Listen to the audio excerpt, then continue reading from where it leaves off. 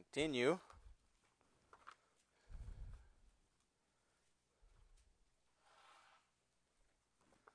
in our study of this little book, which is, in my opinion, fitting for our day and time. Of course, all the Bible is relevant. It's all as up to date as today's newspaper, and a lot more truthful, I might say. Anyway, Jude. Let's read the first three verses, where it says, "Jude, the servant of Jesus Christ and brother of James, to them that are sanctified by God the Father."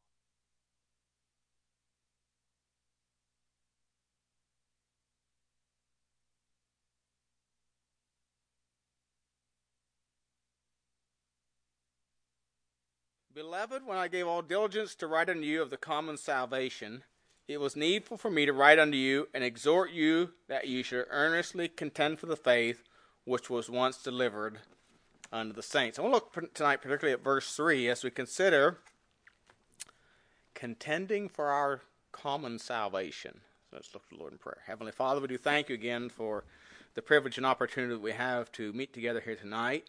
And I pray, Father, as we look into the Word of God, that we'd be encouraged and challenged, and that our faith would be increased. And, Lord, that we'd learn and grow in our grace and knowledge of Thee. Father, we pray for our prayer time as well, that it will glorify and honor You as we bring our petitions before You. Thank You for the privilege we have.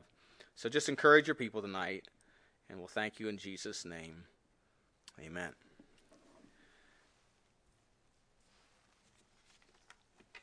One of the things that you hear a lot about today is, let's not cause any controversy. But Jude tells us, and we ought not stir up controversy just to have controversy. That's not the purpose. But at the same time, we are to earnestly contend for our common salvation. I want to look for several things we consider this tonight. First of all, our common salvation. The word common sometimes refers to something that's, in other words, it's ordinary, it's not important, it's not anything significant about it. But here the word means shared by all. So, it's kind of common to everybody. Of course, our common salvation, as Jude mentions, he just mentions this really in passing, because he intended to write about it, but then decided not to, was led the Lord not to. But as you think about the common salvation, three things about that. First of all, it meets a common need. It is common that it meets a common need. Romans 3:10 says, "For all have sinned and come short of the glory of God." Romans 5:12, "Wherefore, as by one man sin entered into the world, and death by sin, and so that death hath passed upon all men, for that all have sinned." Ecclesiastes 7:20, "There is not a just man upon earth that doeth good and sinneth not." So it meets a common need, and that is to pay the penalty for our sin. There is a common Savior. John 14:6, Jesus said, "I am the way, the truth, and the life. No man cometh unto the Father but by me." There's only one Savior of mankind. I was talking to a Catholic lady last night, and I quoted that verse several times, and I said, that sounds pretty exclusive, doesn't it? See, there's only one way to God, not many. Of course, there's many verses that teach that. Romans 5:1, "Therefore, being justified by faith, we have peace with God through our Lord Jesus Christ." 6:23, "For the wages of sin is death, but the gift of God is eternal life through our Lord Jesus Christ." Galatians 3:26 is one I really like. "We are all the children of God by faith in Jesus Christ." We're not all the children of God. We're all the children of God by faith in Christ. No such thing as the brotherhood of God, or the fatherhood of God and brotherhood of man, as the liberals like to teach. No, we're not all the children of God. We're all the offspring of God, but we're not all the children of God. And 1 Timothy 2:5 says, "There's one mediator between God and man, the man Christ Jesus." So we have a common need, we have a common Savior, and a common way to be saved. I really don't care who you are. It doesn't really matter who you are. You get saved. We all get saved the same way. Now, we may have different feelings when we get saved. Some are emotional, some are not. But we all get saved the same way. Jesus said, except you repent, you shall likewise perish. And when he was leaving his disciples, when he gave them the Great Commission in Luke chapter 24 and verse 27, he told them that repentance and remission of sin was to be preached in his name throughout all the earth. And of course, Peter still tells us that God's not willing that any should perish, but that all should come to repentance. So there must be repentance and faith in Christ. Paul made it very plain in Acts 20:21 that repentance toward God and faith in our Lord Jesus Christ. So it's everybody gets saved the same way. They repent and believe the gospel. So we have a common salvation. It's shared by all. But as we consider this verse in particular here, he says that we need to earnestly contend for the faith. Now, one commentator made this point. The first word in verse 3 is what? Beloved. The last word is saints. Beloved saints. How are we supposed to be known? What did Jesus say was a new commandment and how we are supposed to be known? By our love, right?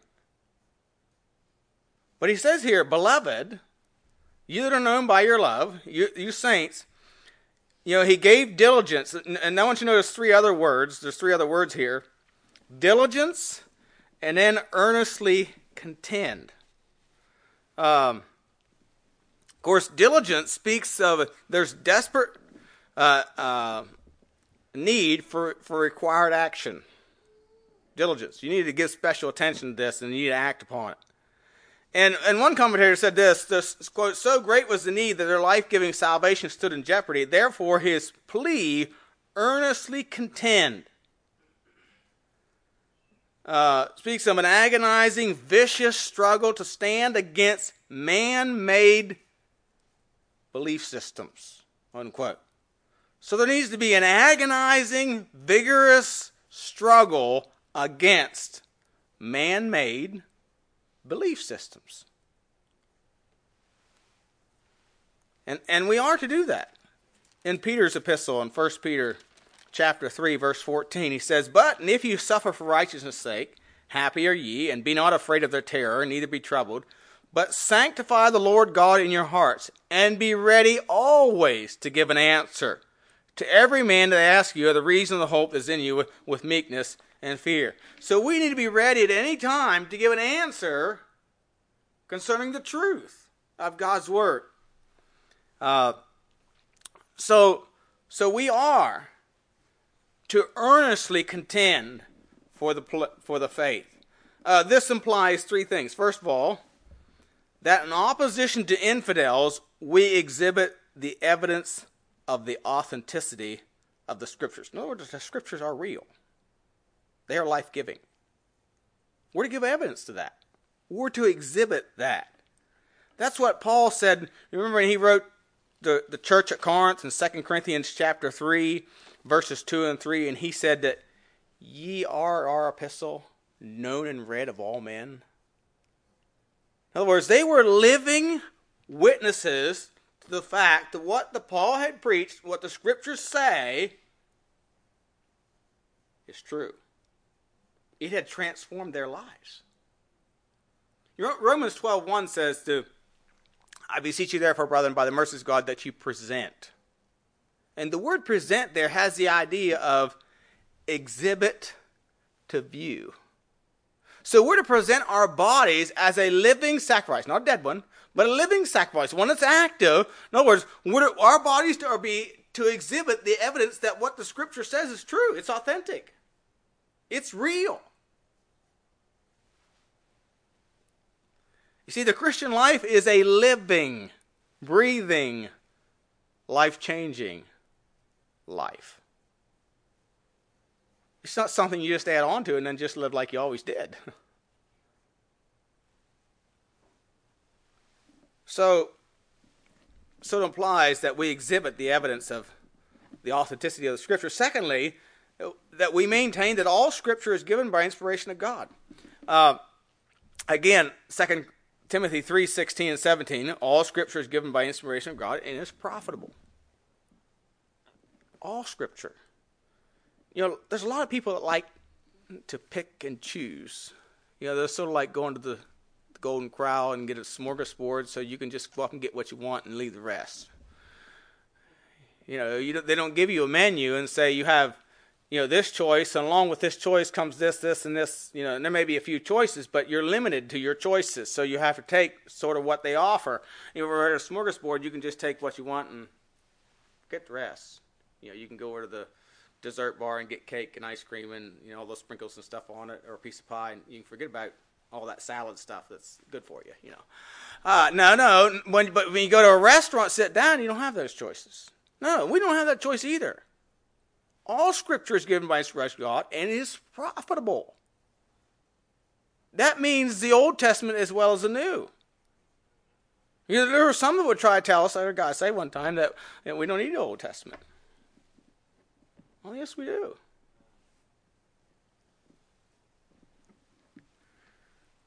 Matthew 24:35 says, heaven and earth shall pass away, but my words, and the word words is plural there, meaning every word, my words shall not pass away. So we must maintain that all Scripture is given by inspiration of God. We have to contend for that. Thirdly, that we need to contend that and allow the Scriptures to speak for themselves and not interpret them through our own preconceived ideas or opinions. In 2 Peter chapter 1 verse 19, Peter said, and he was in that chapter 1, he's talking there about how he was an eyewitness of the majesty of Christ, and he's referring there to the transfiguration where he and John and Peter and went with the Lord up on the mountain, and of course he was transfigured before him, and what a great experience that was. But he said, I have something more sure than that you do well to give heed to, and that is that the Scriptures, for prophecy came not in old time by the will of man, but the Holy Man of God spake as they were moved by the Holy Ghost. And then in that same book, in chapter 3, verse 16, he talks about resting the Scriptures. In 2 Peter 3:16, it says, as also in all his epistles, speaking in them of these things, is talking there, referring to there to Paul, in which are some things hard to be understood, which they that are unlearned and unstable wrest. In other words, they twist them, or they pervert them, as they do also the other Scriptures unto their own destruction. So there were many, even in that day, that were twisting or perverting the Scriptures and making them fit their own ideas, or misinterpreting them. If your interpretation of one passage contradicts another passage, your interpretation's wrong. It's wrong. So we must let the Scriptures speak for themselves and conform ourselves to them and not them to us.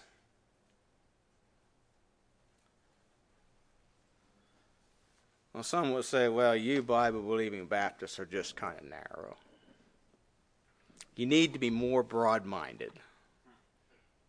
Well, we need to be broad in our love for the lost. I agree with that. We need to be broad in our vision to reach the world. I agree with that. But truth is narrow. Mathematical truth is narrow. When I was in school, 3 plus 3 was 6. What was it when you went to school? 6. Why hasn't math progressed? They've tried, but it failed. You see, truth doesn't change. Even mathematical truth does not change. Scientific truth is narrow.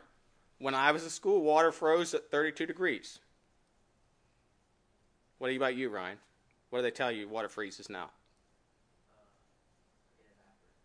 It evaporates. Yeah, it evaporates too. But water still freezes at 32. That does not change. Historical truth is narrow. D-Day was June 6, 1944. Now, you can go ahead and say it's December 6 if you want to, but It's not true. Jesus rose on the first day of the week. You see, historical truth is narrow. It does not change. I mean, sure, I'd like to have a July 4th in, October when it's cooler. But, I can't put July in October. Why is it that we want to change other truth? I mean, the whole world tells us that truth does not change. It is narrow. One commentator said this, quote, truth is by its very nature intolerant and exclusive, unquote. That's why Proverbs 23:23 says, buy the truth and sell it not. Now, there are some reasons why one might wish to avoid controversy. Some might say, well, I'm just not I'm not that sort. I'm not like that. Joel Osteen says, that's not my lane. I don't know what lane he has. It's not my lane. Someone will say, well, let's just preach the gospel and leave it there. Is that what Jesus told us? No. Some will say it doesn't do any good and might turn people away.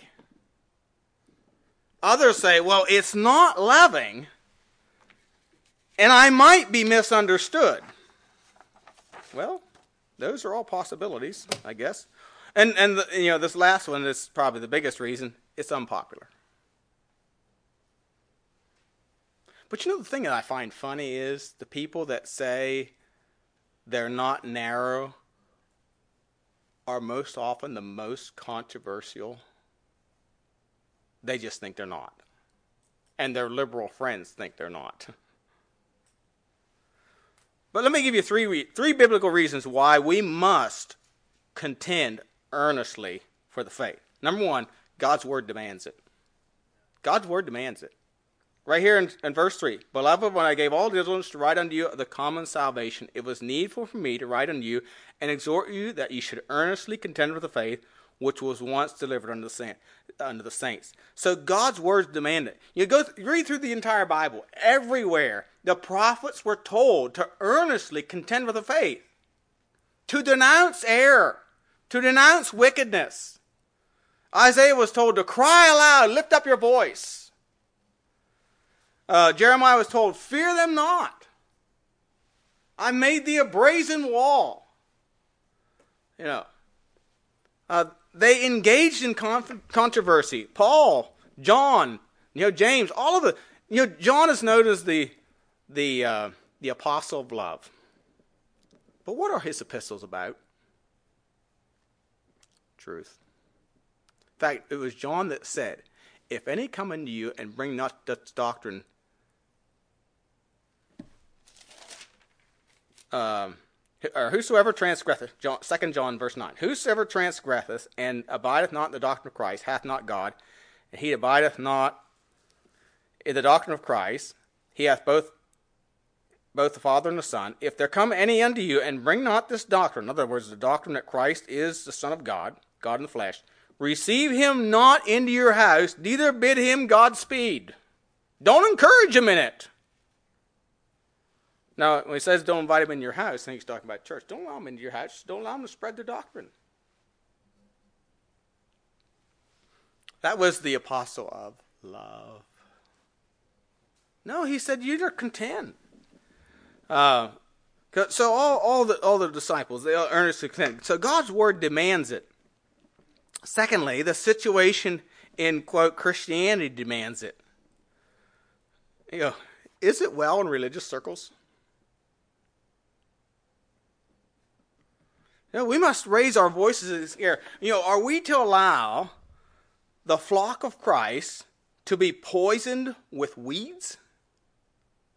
Or to Acts chapter 20.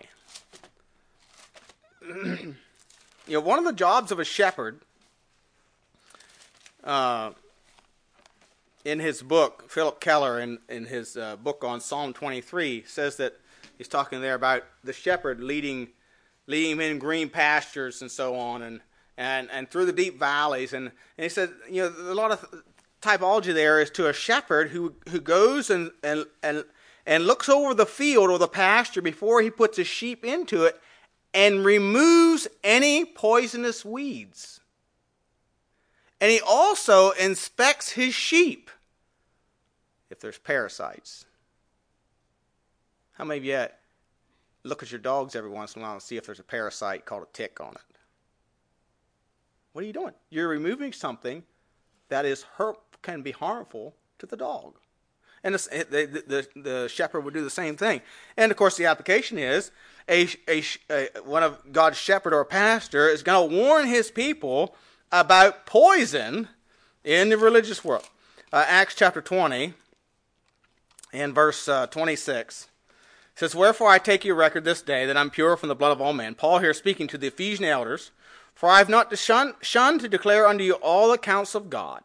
Take heed therefore unto yourselves and to all the flock over which the Holy Ghost hath made you overseers." An overseer is kind of one who watches over. "To feed the church of God which he hath purchased with his own blood. For I know this, that after my departing shall grievous wolves enter in among you, not sparing the flock. Also of your own selves shall men arise, speaking perverse things, to draw away disciples after them. Therefore watch and remember, but by the space of 3 years I cease not to warn every one of them night and day with tears." So he's telling them, look, you need to watch over your flock, because there's going to be grievous wolves that are going to try to enter in.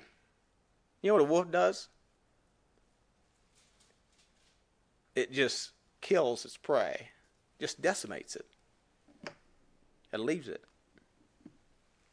And so the situation in Christianity demands it. We must warn of those who teaching error and raise our voices against it. Thirdly, the love for the souls of men demands it. We are to love souls.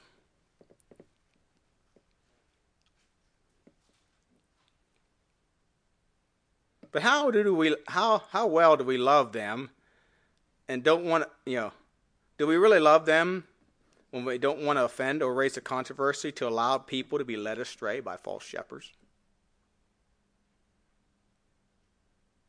Is that loving?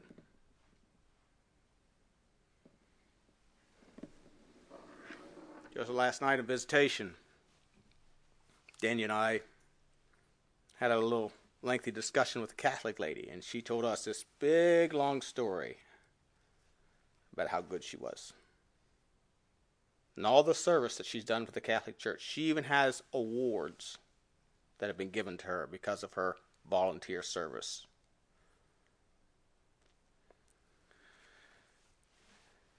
And I thought, how sad.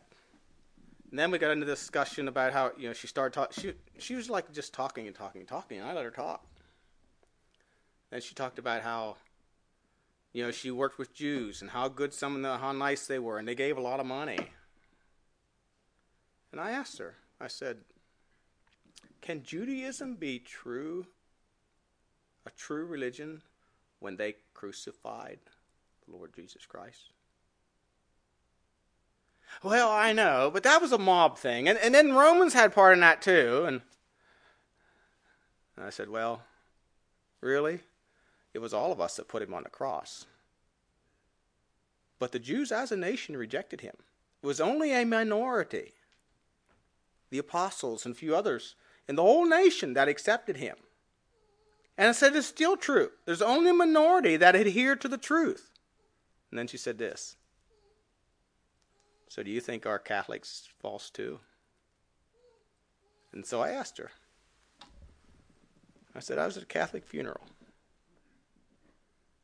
And the priest put that lady into heaven 3 different ways.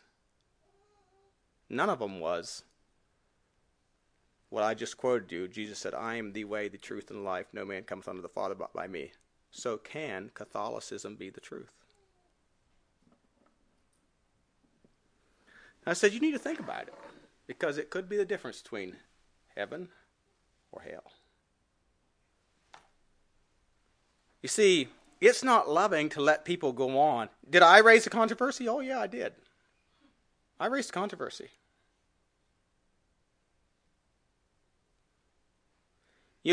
Jesus raised controversy many times when he confronted people about their false ideas.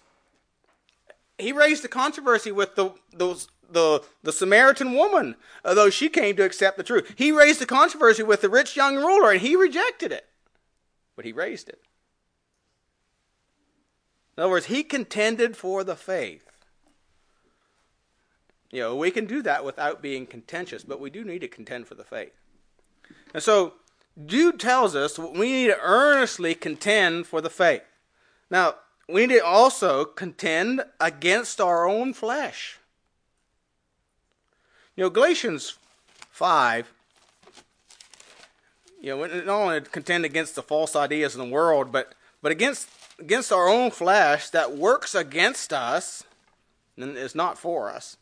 In Galatians 5, 16 and 17, the Bible says, "This I say then, walk in the Spirit, and ye shall not fulfill the lust of the flesh. For the flesh lusteth against the Spirit, and the Spirit against the flesh, and these are contrary the one to the other, so that ye cannot do the things that you would. But if ye be led of the Spirit, ye are not on the law." So you have the flesh lusts or desires to go against the Spirit of God. And so we have to contend also against our flesh. Paul in Romans chapter 7 talked about the struggle that he had within me, and he finally come to the conclusion, oh, wretched man that I am.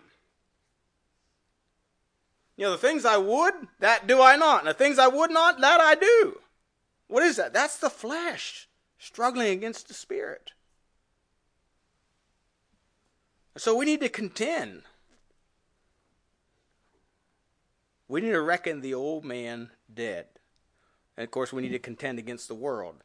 John tells us, that apostle of love, in 1 John chapter 2, verses 15 through 17, "Love not the world, neither the things that are in the world. If any man love the world, the love of the Father is not in him. For all that is in the world, the lust of the flesh and the lust of the eyes, or the pride of life, is not of the Father, but is of the world. And the world passeth away, and the lust thereof. But he that doeth the will of God, the will of the Father, will of God abideth forever." So we have to contend against the world. And, of course, behind all this, of course, is our great adversary, the devil. We have to contend against him. 1 Peter 5:8 says, "Be sober, be vigilant, because your adversary, the devil, walketh about as a roaring lion, seeking whom he may devour." So, yes, we need to. And again, the word earnestly contend means to struggle. It's a vigorous struggle. It requires vigilance. I've watched these guys on Monday nights sometimes downstairs at our house wrestling, doing their mixed martial arts. And I don't see them just standing there kind of looking at each other like this,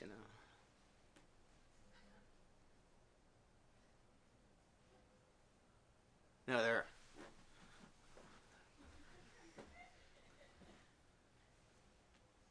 called vigilance. They're watching every move of their opponent. They're watching his eyes to see where he's going to go next. See, that's called vigilance. That's earnestly contending. And when they do get down on the mat, there's a lot of moaning and groaning. And struggling, and sweat, and smell. What are they doing? They're earnestly contending. And that's the idea here. We need to earnestly contend for the faith. And this faith, notice it says this faith once delivered unto the saints. The word faith refers to is body of teaching found in the Scriptures centering in Jesus Christ and his redemptive work. His birth, his life, his crucifixion, his resurrection, his coming again, and the efficacy of his blood, or the capacity to produce the desired result. That's what efficacy means. So we are to contend for the faith once delivered. We have a faith, a body of teaching found in the Scripture that does not change. God does not change.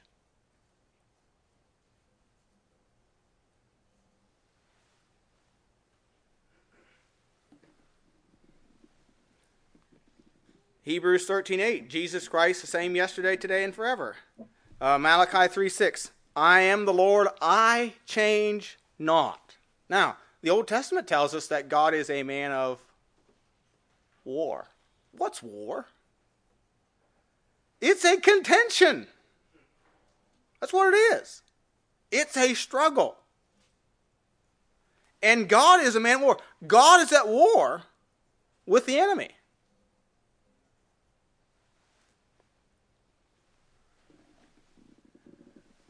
And Jesus Christ is a Jehovah of the Old Testament. When Joshua met the captain of the Lord's host, guess who it was? It was Jesus Christ. And Jesus gave him instructions how to conquer Jericho. And he said, I'm the captain of the Lord's host.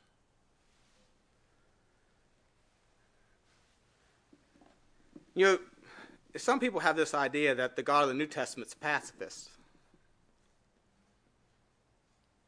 It's not so.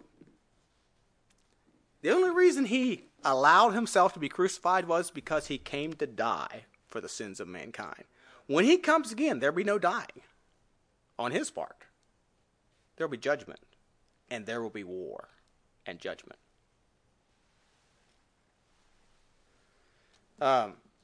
So God's word does not change. Now we as Christian people are not to be promoting war.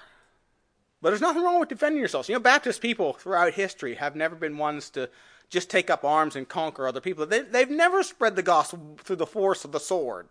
They have never spilled the blood of their enemies.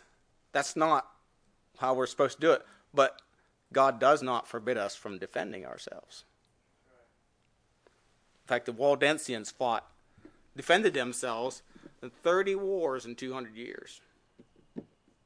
They defended themselves, their homeland. But God does not change. God's word does not change.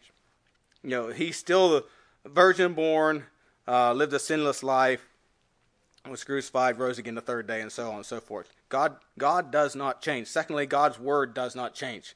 We have a living book. And, of course, 1 Peter chapter 1, verse 23 says this, being born again, not of corruptible seed, but of incorruptible, by the word of God which liveth and abideth forever. For all flesh is as grass, and all the glory of man as the flower of grass. The grass withereth, and the flower thereof falleth away. But the word of the Lord endureth forever. And this is the word by which the gospel is preached unto you. So the word of God is incorruptible. If something is incorruptible, that means it is not susceptible to decay. You know, everything we see in the world is susceptible to decay. You know, some things more than others. You know, glass is something that is not as susceptible to decay. You know, it's very hard unless you melt it or something like that. But you know, you can wipe grease on glass and clean it off. If you wipe grease on my pants, they're work pants.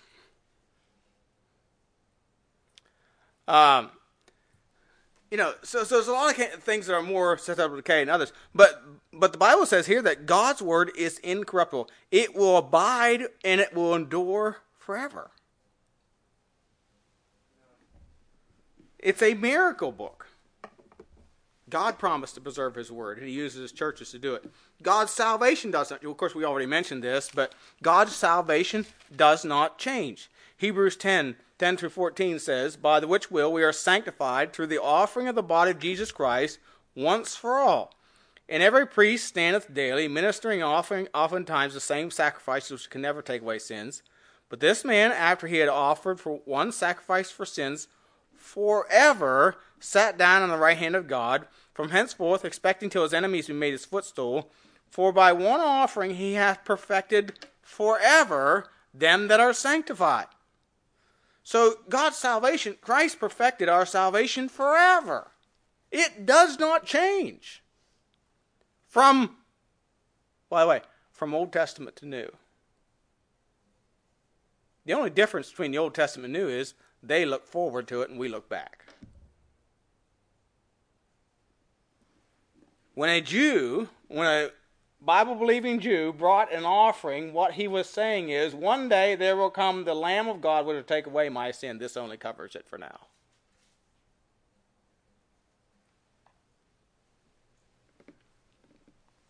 There are some who teach that they got saved by works in the Old Testament, but Romans 4 clearly says that Abraham was saved by faith and not by works.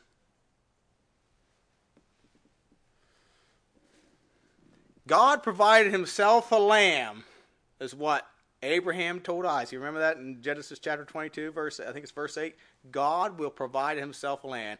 And when Abraham raised that knife to slay Isaac, and the Lord called him out of the bush, and he called to him out of heaven, and he looked, and there was a ram caught in the thicket. There he was, what God provided in the place of Isaac. Of course, that ram speaks of Christ, who will one day come and put away sin by the sacrifice of himself. So God's salvation does not change. God's view of sin does not change.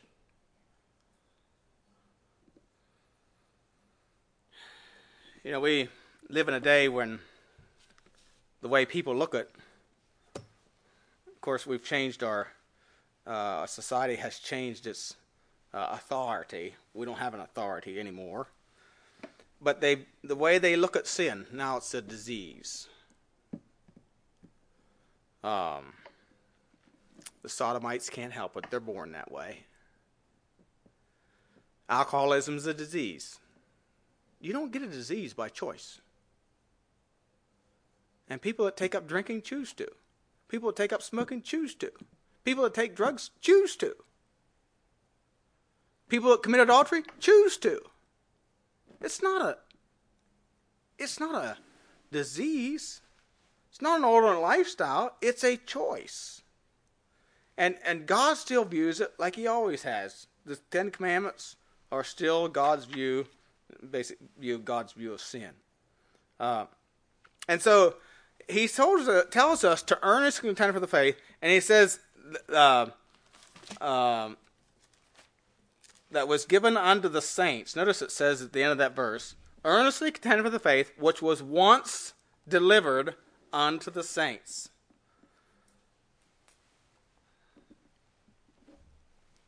There's only one faith, and it's been delivered to us, the saints, to keep it.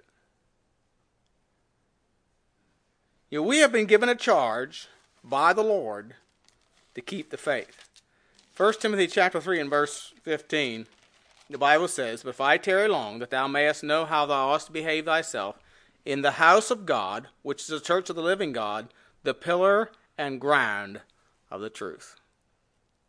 So God has given it to his churches to keep the faith. They're the guardians. They're the guardians of the scriptures. We're to keep his word. And God has used his churches. Some people will tell you, of course this is part of the rewriting of history we learned about last week, but some people will tell you that true Christianity was lost during the Dark Ages, and then it was brought out again in the Reformation. Not true. True Christianity wasn't brought out in the Reformation.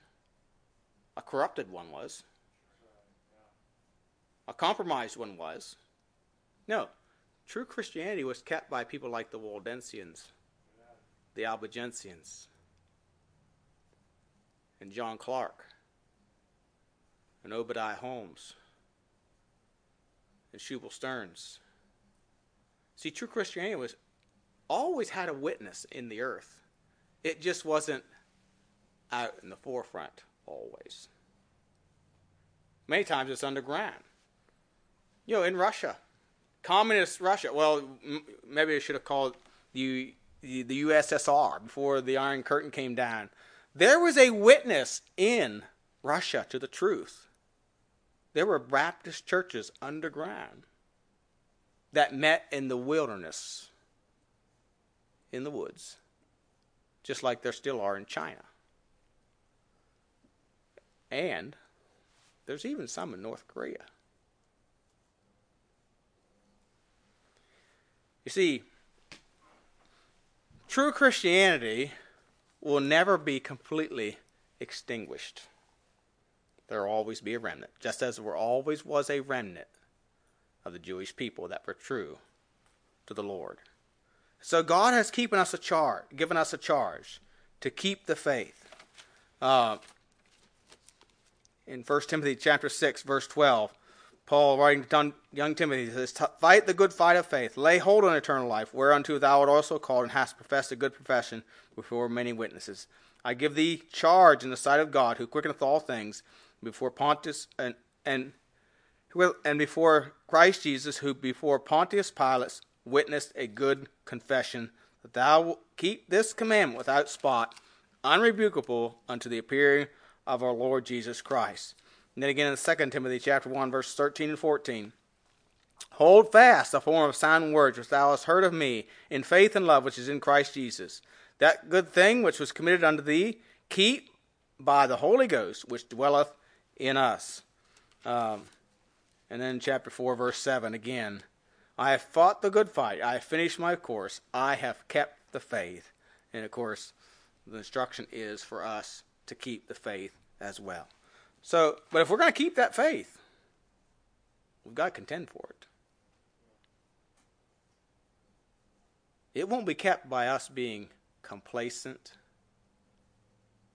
or as some say, loving. And again, it's not loving to let error make inroads in your own life and in the lives of others without endeavoring to show them the truth of the Word of God, that they might have light and life more abundant.